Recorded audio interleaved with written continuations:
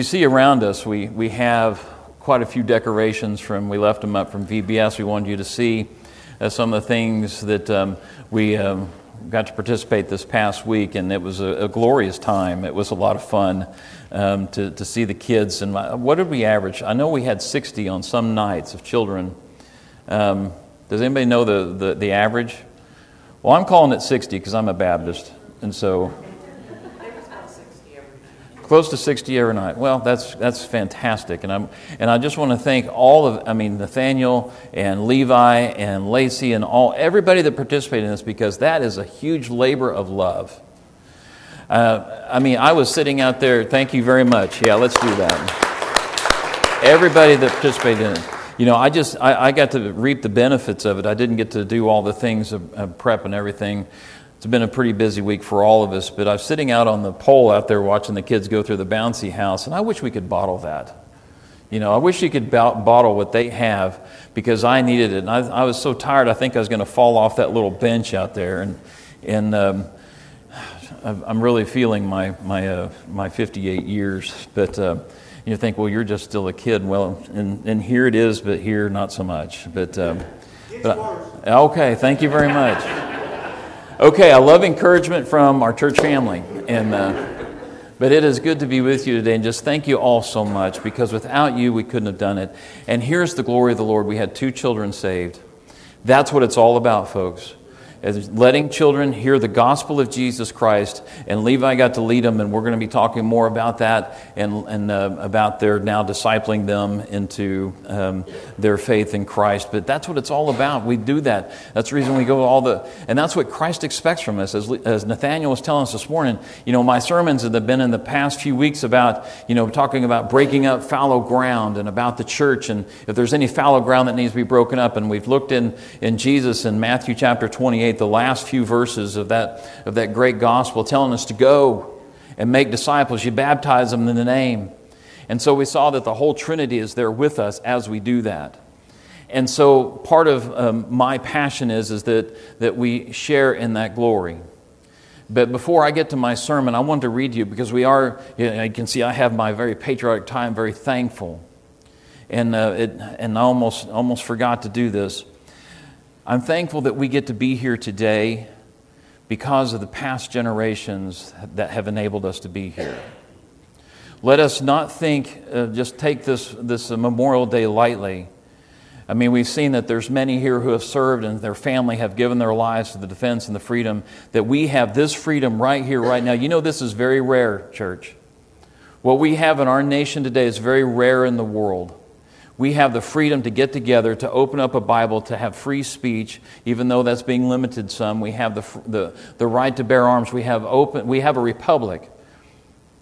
Now, let me just say something about that. We have a republic, and a lot of people say, we have a democracy. We do not have a democracy. We vote democratic. We have a democratic form of government, but we are a republic of 50 states. And so we come together as a republic. And so we are thankful for that republic to give us the freedoms that we have to open up this Word of God, because there's all across the globe, this is banned, this is not allowed, you can go to prison for it. But you know what? The Word of God, it tells us, is not chained. I love that verse. The Word of God is not chained. It doesn't matter what man tries to do to this Word, the Lord God, His Word prevails. Praise Him. I wanted to read to you something, because this really fits well into my sermon. And this is John F. Kennedy, his inaugural speech. Now, I won't read to you the entire speech, but there's a part of it that he brings into this about the country as it faces communism and the social threat as his inaugural speech. And this is the one where he says, "Ask not what your country can do for you, but what you can do for your country." But there's, in the middle of it, there's this. He says, "Let every nation know, whether it wishes us well or ill, that we shall pay any price, bear any burden, meet any hardship, support any friend, oppose any foe, to assure the survival and the success of liberty. Since this country was founded, each generation of Americans have been summoned to give testimony to its national loyalty." Now listen to this last line.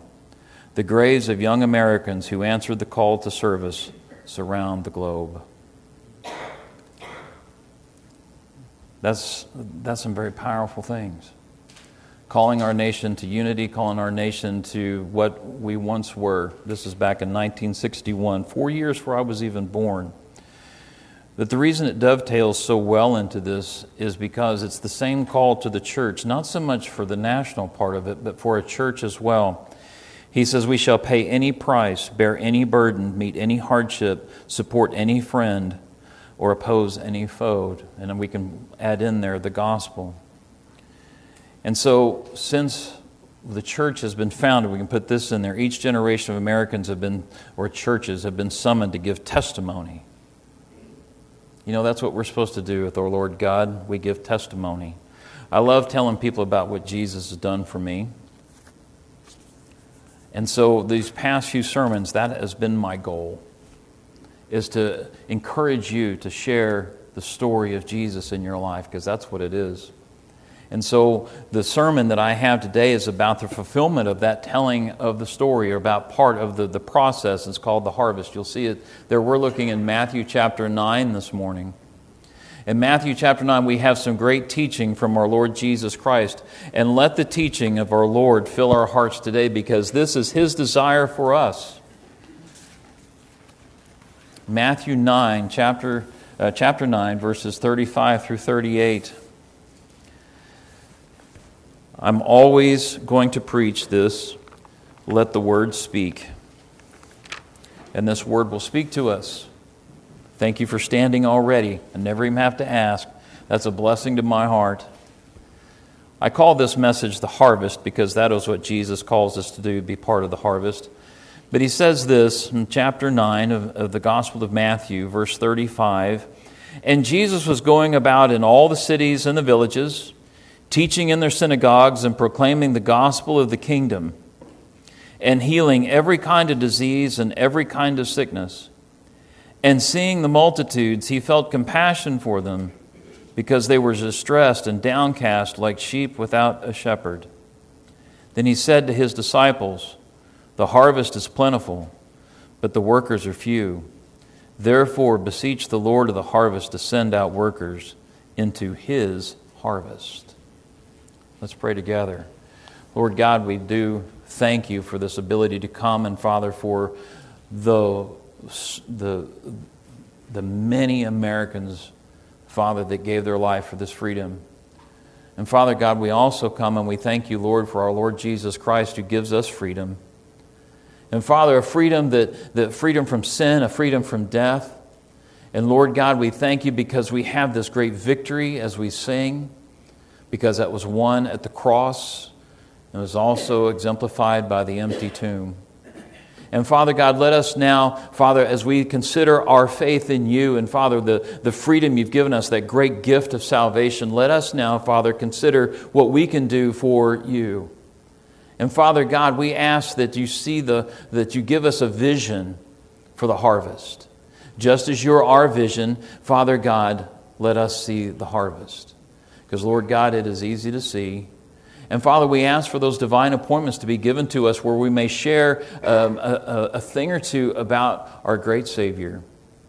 And, Father, we just ask for your Father, for Your working in our lives. And I thank You, God. But, Father, as we end this prayer, Holy Spirit, we ask that we quiet our hearts, we listen to You. And Father God, there may be some here this morning that needs to make a major decision about their life, that they've never given their life to Jesus Christ. And Father God, let that be today. Tug on our hearts, both those who need Jesus Christ and those who had Jesus for so long. We just ask for work on our hearts this morning. And we thank You and praise You, God, for this wonderful, eternal word. It's in Your name we pray. Amen. You may be seated. Thank you so much.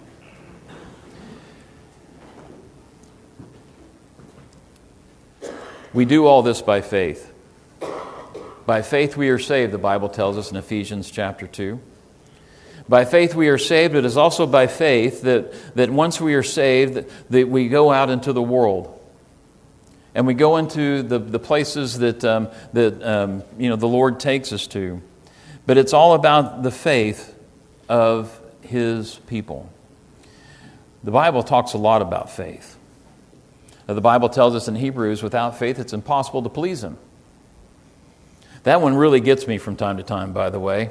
Am I pleasing God? Am I using the faith that I have for His service? But it also tells us that when we put our faith into motion, and we want to know not only the motion, but also the will of God. Because here's the thing I know. That's the reason we need to read our Bibles. Because if we know the Word of God, you'll know the will of God. So faith begins it all. So you have faith, and then we have the Word of God, and you put the Word of God into our hearts, and the active Holy Spirit within us now moves us to the will of God, and that is the last thing on that chain is the glory of God. You know, when you share your faith with somebody, or you just share something, and doesn't even have to be your testimony. It can be, the Lord's done this in my life, and maybe talking to another Christian, you give glory to God. Do you know that? Because His glory is in us. He shares that with us, and our job is to give others the glory. Tell them about the glory of God. Because this is His expectation of us. We read it right here. We saw it in Matthew chapter 28 as an expectation. Go into all the world and do these things. And now we have this, as we come to this passage, He shows us a little more depth to that. And I want you to see the depth in all that. Let me give you a little bit of background on this. And the background is this chapter is full of Jesus doing some amazing things. We'll see that a small girl has died. And Jesus comes to the house after all that and says, no, this girl's asleep. And they laughed at Him. Everybody's laughing at Jesus until that little girl walked out the door. You know, the world laughs at Jesus today or mocks Jesus today. Then the proof is what Jesus can do. And He can do all things. Amen? And so I'm excited to be here this morning. Are you excited to be in church? Yes. Man, we get to come to church. We get to open our Bibles. We get to worship God. And we have this great message from God, and He's teaching us. Our Lord Jesus Christ says, this is what I want you to do. He says, I raised this little girl to life. We see the woman that had 12 years of hemorrhage there. She's in this, and He says, your faith has made you well. Not only that, we go on a little bit more, and there's 2 blind men, and He heals them, and He tells them, said, don't tell anybody. They didn't listen very well because they're telling everybody. And then we have the Pharisees in this as well. And the Pharisees are like, we just don't like this guy so much. And the only thing I can say in this chapter, you can see it there, is the reason he cast out demons because he's a demon himself.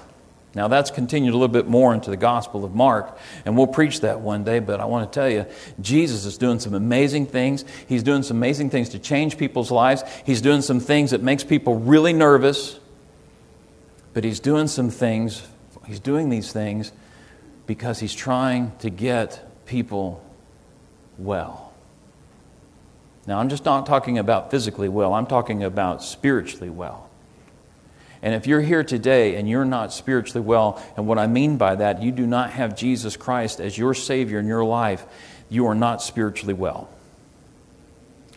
In fact, it's about hope. What do you have in the world today do you have any hope? And it's all based upon what politics can do, what economics can do, what somebody else may have done for you. I'm telling you, the greatest hope in the world is what Jesus has done for us. Amen.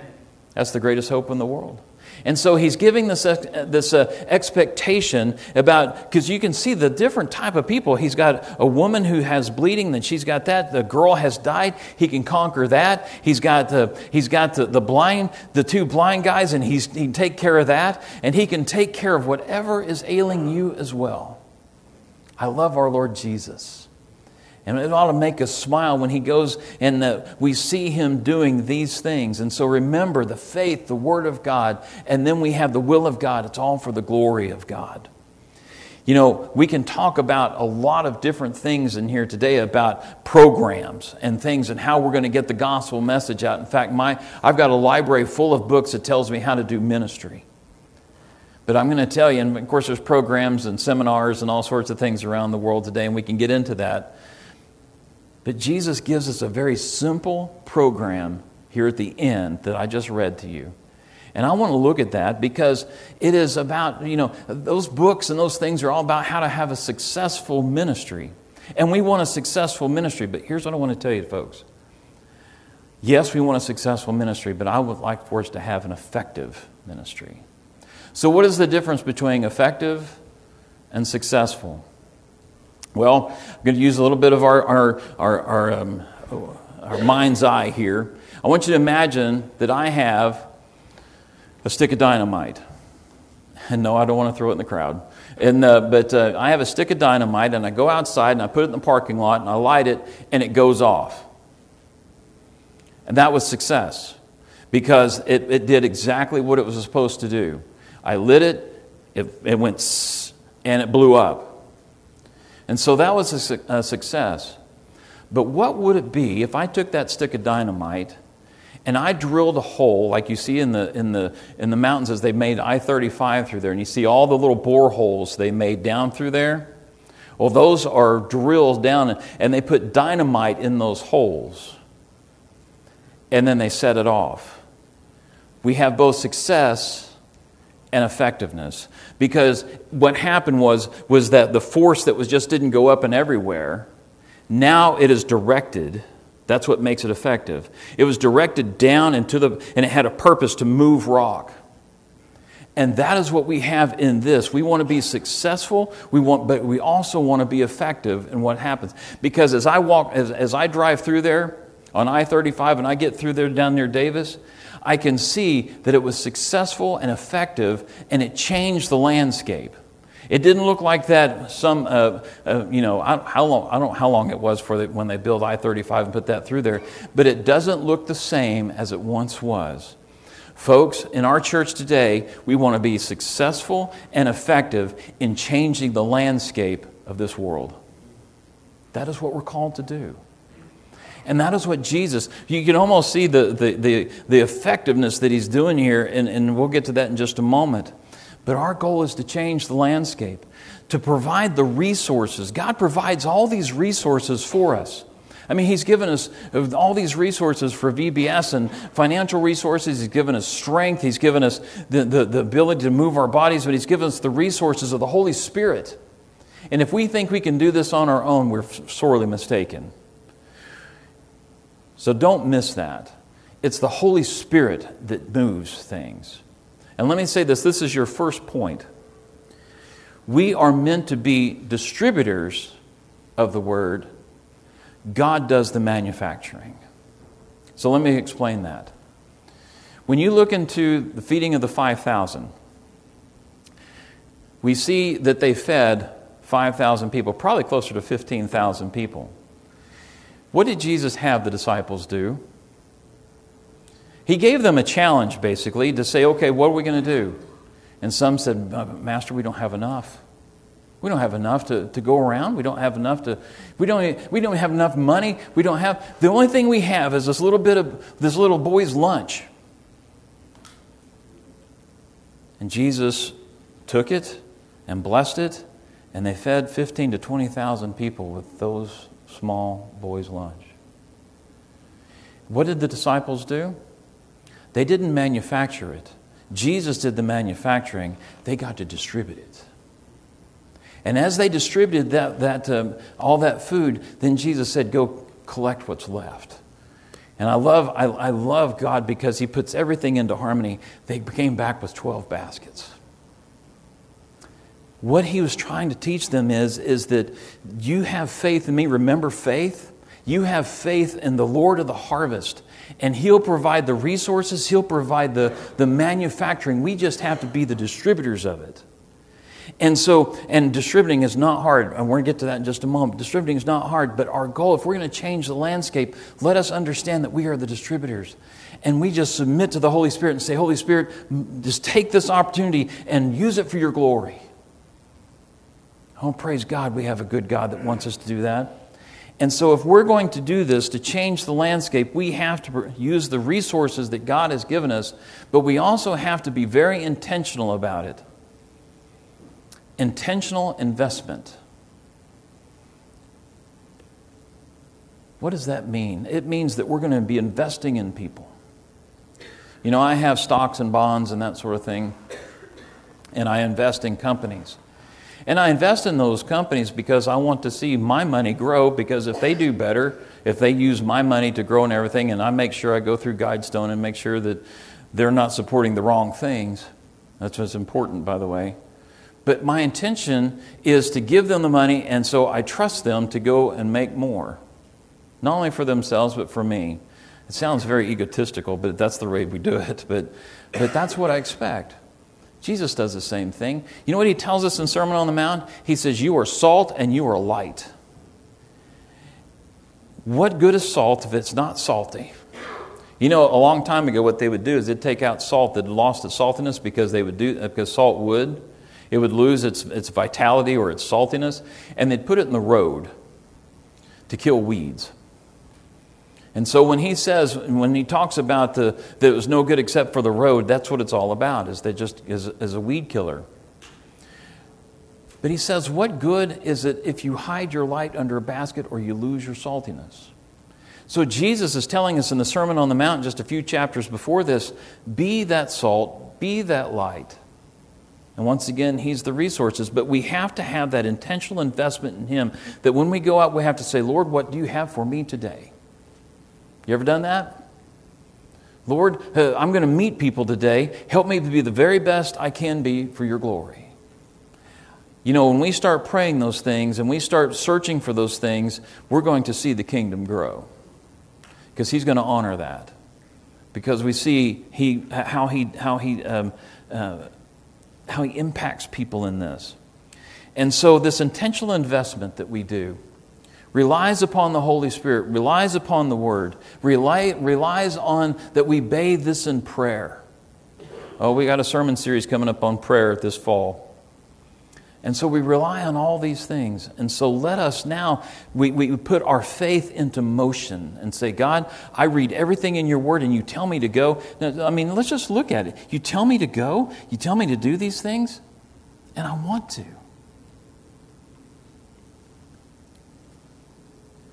My grandfather would sometimes tell me, he says, I want you to get your want to up and going. Because I want you to do these things. You know, the worst thing we can say as Christians is we can't. You know, we serve a God that created all this, created us.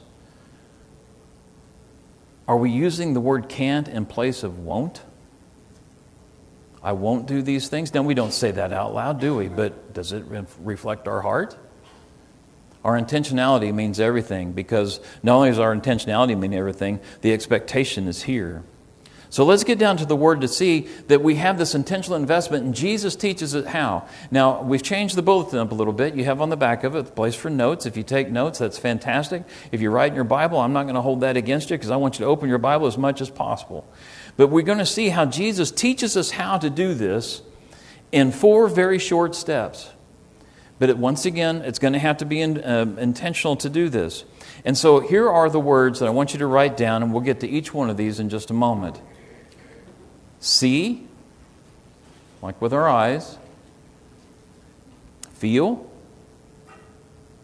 know, and do. So it's see, feel, know, and do.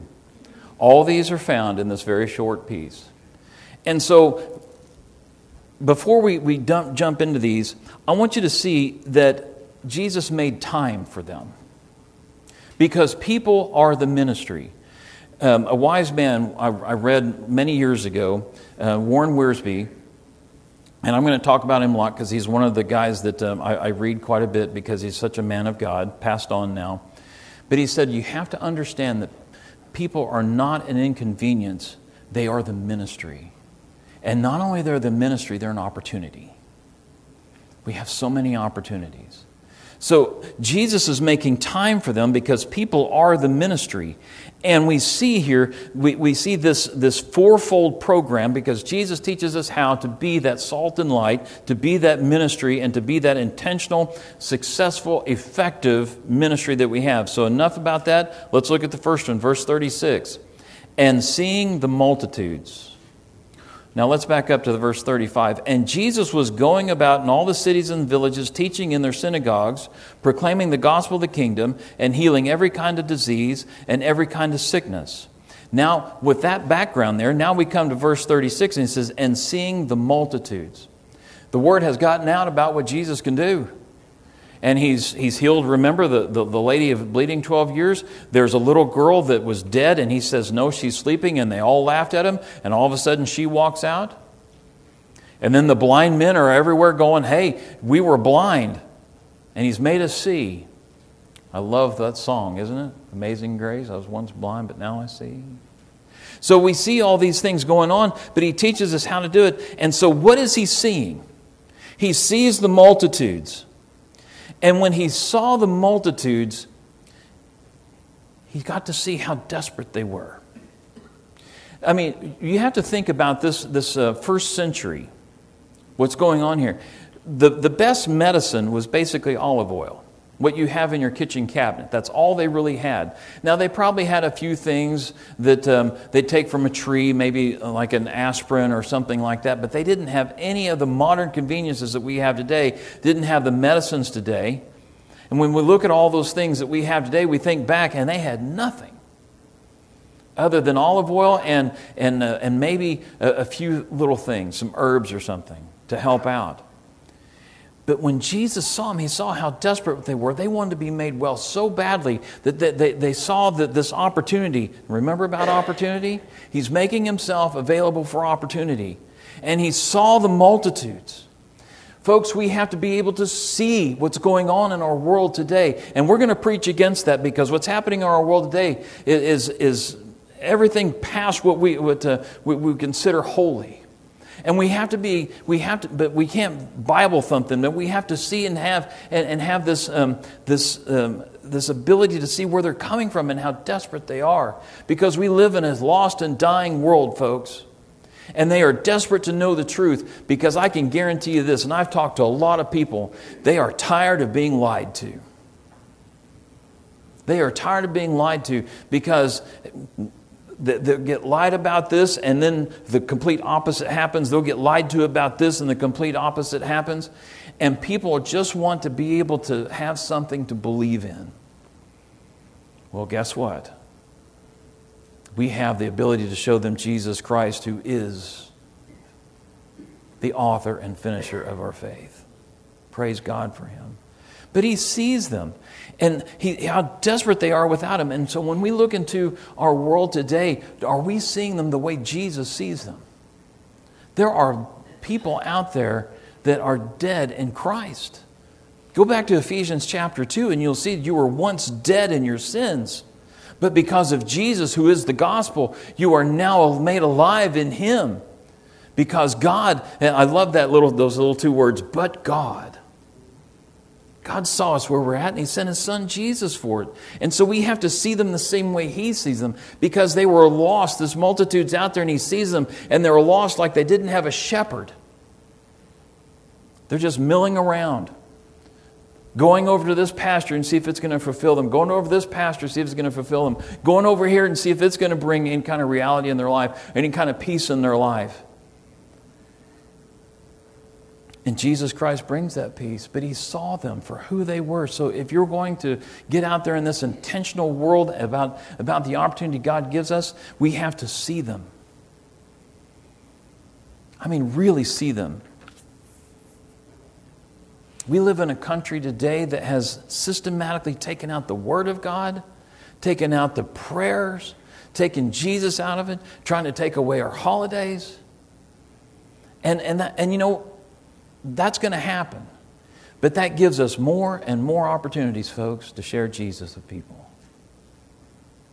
As much as they think they're trying to stop the gospel of Jesus Christ, they're actually promoting it. It's just the church has to get ready, get set, and go. My little grandson, he doesn't talk yet, and he was in the car with me yesterday, and he's learned something new.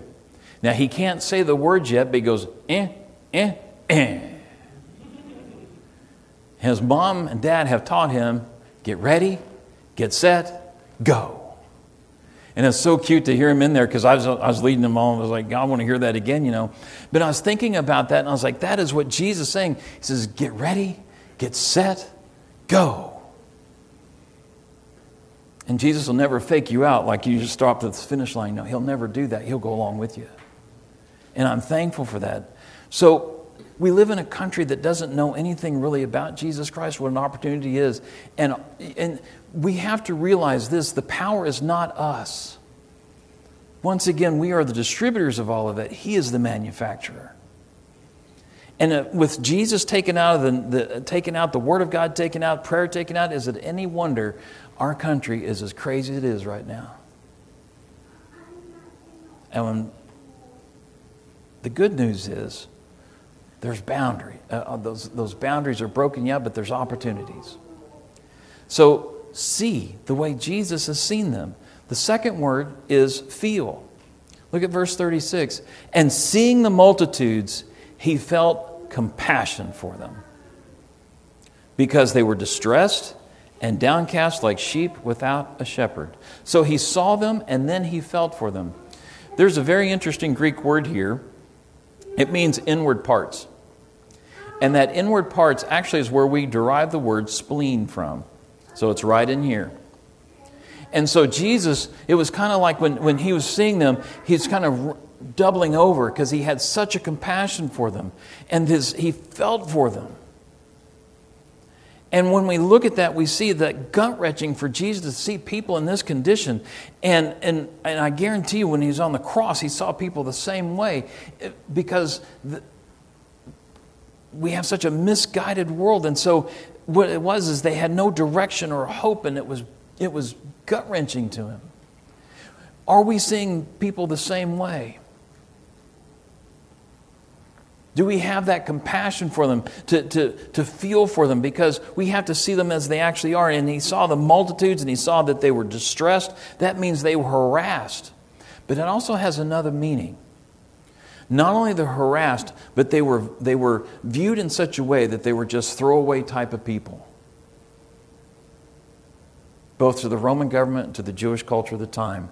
These people are just the multitudes, and they're there for taxes, and that's just it.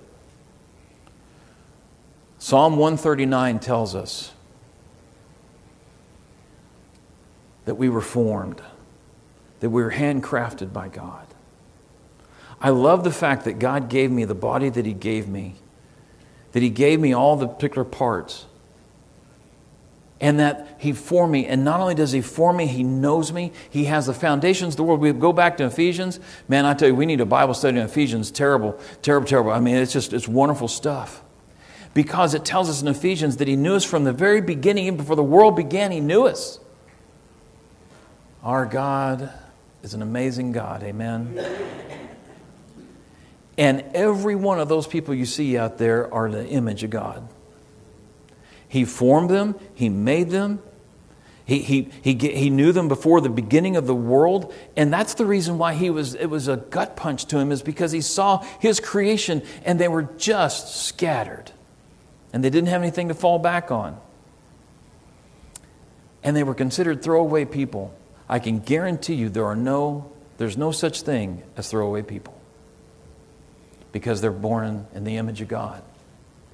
And so what does that mean for us? Well, it means that there's still multitudes out there. I've already talked about that quite a bit, so we'll move on pretty quickly, but nobody's going to argue that. Let me just tell you this, and this is the impact of this.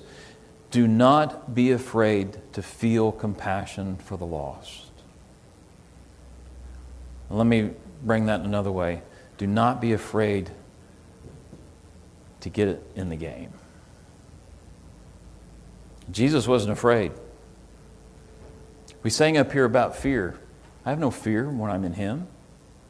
Yeah, man can do some pretty lousy things to me, but who do I belong to? I belong to Jesus. The Bible tells us in Romans chapter 8 that there is no condemnation, none whatsoever in Him. Then it goes on to tell us at the very end of Romans chapter 8, it tells us that there is nothing that can separate us from His love. And it tells us in Matthew 28, and I can go on and on and on. Matthew 28, He'll never leave us, forsake us. Go back to the very ending of Revelation, same thing. He'll never leave us until the end of the age. He'll never leave us, never depart us. What is holding us back, as I guess is what I'm trying to say? Because we're afraid what people's going to think of us? Do you think they're going to be thinking that if they stand before God and said, nobody ever told me about you? Well, it's important. Don't be afraid to feel for the lost. Don't be afraid to get in the game. I know it's scary. I know there's some things out there but it is the wish of God that we do these things. Once again, Matthew 28. And here's the thing that I'm going to tell you is very difficult in relation to feel. Don't be afraid to let your heart be soft. I know it's one of those things where it's going to get trampled on from time to time. And it's going to get broken. But don't be afraid to let your heart get soft. Because He tells us to see Him. Because who's the owner of our heart? Who's the one that who's the one that takes care of our heart? It's our Lord Jesus. Depend on Him, lean on Him. What does it tell us in Proverbs 3, 5, and 6? Lean not on your understanding, trust with Him all your heart, and He'll make your path straight. I believe that, by the way. I believe it immensely. I depend upon it. So, third thing is no. Look at verse 37. Then He said to the disciples, the harvest is plentiful, but the workers are few. Jesus knows they're out there, and we do too. Harvest time is important. You know, my grandfather never finished high school. In fact, he finished his education at the 7th grade, and the reason why is he had to go to work in the coal mines. But another reason is it was time to pick cotton. Always about the time school started was a time to pick cotton. And he said all of his family would get together, and they'd go out and they'd go together and they'd pick cotton. In fact, my grandfather, even in his later years, grew about 3 or 4 plants of cotton just to remind himself of what it's like. But it was harvest time, and everybody got into it. And so harvest time is when everybody gets involved to bring the crops in. And so we have to know. We have to know, and he says the harvest is plentiful, it's out there. It's abundant. But here's the thing, folks, that Jesus is trying to get across to us. The problem is not the harvest, it's the help. What does He say? He says, therefore beseech the Lord of the harvest to send out workers into His harvest. Now, last 2 words in that, His harvest. His. So the Lord has given us a great field of opportunity. We should know it. And so that's when we all get in there. Last one is do. Look at verse 35. And Jesus was going about in the cities, all the cities and the villages, teaching in their synagogues and proclaiming the gospel of the kingdom, healing every kind of disease and every kind of sickness. Now, the healing of the sicknesses and the diseases and that sort of thing, that is given to the apostles' time, and to the Lord Jesus Christ, and that is no longer something that's given to us. But I can tell you this, that teaching and proclaiming the gospel of the kingdom is. And we have such an honor to do that. It is a glory to God to do that. But we have to notice a few things here, and I'm going to wrap this up very quickly here. Notice that Jesus went to the people. He went to them. He went to their cities. He went to their synagogues. He went into their homes. He did all those things. Remember, he told Zacchaeus, he says, I must go to your house today. He went to the people. And so when he went to the people, he met them where they were. You know, when I was a kid and raised by my grandparents, I knew what was going to happen on Sunday. Saturday night, I laid out my best clothes, and there it was. And I laid, well, I guess I'd call them my best clothes, but they were clean. And so I laid out my clothes, and I put my Bible where I could find it, because I know we're going to church. That was a given. short of fiery hail and tornado and hurricane all happening all at the same time, we're going to church. Amen. If you came to visit with us on Saturday night and you're spending the night with us, guess where you're going Sunday morning? You're going to church. And my grandmother had this, I don't know where she got it. I think my uncle gave it because he was in the Navy, this great big metal spoon. And I was so afraid of that metal spoon because she'd wave it at you. You're going to church. And my grandma also had this thing about waving a knife around. She wasn't a murderous woman by any stretch of the imagination. But she'd wave that knife around and you're just like, okay, don't let that slip out. I'm going to church. I guarantee you I'm going. She was a ninja, which is another story. Grandma Ninja. Let you think on that for a little bit. But you see, the thing is, what I'm trying to say is, what used to be common for people to come to church is not anymore. We have to get out there. We have to get out there. And I'm going to preach that so much because it's true. Because guess what? I'm first in line. And I'm going to lead you in that charge. I'm going to lead you in that because I believe it down to the soles of my feet. Because God never asked us to sit on the sidelines. God never told us that, you're not fit. He says we're all fit. And so we got to get out there. Intentionality, the courage to do it. Meeting them where they are. Now let me just say this as I end all this up. Jesus knows where to send us. And so we need to be praying about that. And so He knows where to send us. He knows all these things, and it's going to transform us if we see, if we feel, if we know, and if we do. Very simple. And Jesus is our teacher in that, and that's all He's asking us to do. Once again, we are the distributors, not the manufacturers. Pray. Look what He says here. He ends it in prayer. He says He wants us to engage. He says, therefore beseech the Lord of the harvest to send out workers into His harvest.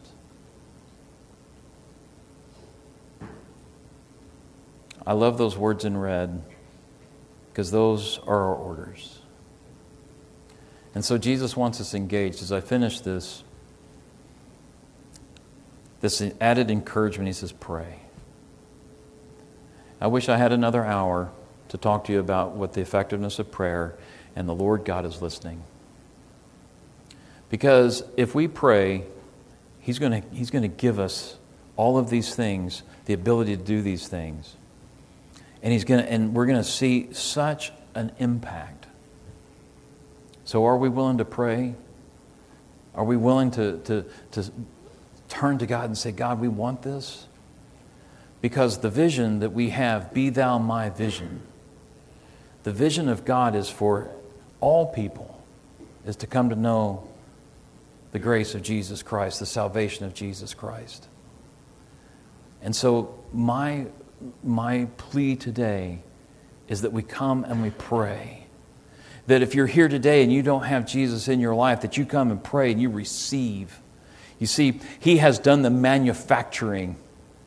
All we have to do is receive and say, yes, I want that, Jesus. I know that you died for me. I know that you led a sinless life. I know that you rose again, and I believe. And I want to be yours. Just like that little girl in this chapter. She was dead. But she walked out of the place. Jesus can bring the dead to life. He can bring those who are dead in their sins to life. And life abundantly. Once again, preach forever on that. But I'm calling us here today as pastor. Come and pray. Because there may be somebody in your heart right now that you want to pray for. That has been on your heart for a long time, that you want to pray for, that they may be going through a hard time, or they may be lost, and that we're going to use those words, that we need to be born again because we're lost, and He saves us. We're going to use all those words because they're His words. And you may just want to come and say, God, I see now. I want to get into the game. And so I'm calling us today to prayer. I'm calling us to come and kneel before God and say, God, this is my life and I give it to you because you're the owner. And I want to be the best distributor I can of your gospel. And so when we start this invitation, whatever your needs are, you may want to come and pray about something completely different. You may want to pray with me. I'd love to. But I want us to come and get out of our comfort zone, come and seek God and seek Him for His message and for His glory to turn this world around. And it starts one by one. And so with that, we see that He's given us to see, to feel, to know, to do. Let's pray together. Heavenly Father, I come and we come together. And Father God, we pray. We pray, Lord, for this great Word of God that gives us such this great commission. That, Father God, there is a harvest out there. And Father, I know that without a shadow of a doubt that you have a plan for us. We have a plan for the individual. You have a plan for the Sunday school classes. You have a plan for this church. And it is time, Father, that we come in this message, that we come and we seek you. That, Father, we pray that we may become the workers that you've asked us to be. To pray, to look into the harvest. And so, Lord God, we give this to you and we just ask this for the glory of God because our faith brings us to the Word of God and the will of God for the glory of God. And so let us come this morning and pray and seek you. It's in the name of Jesus we pray. Amen. Would you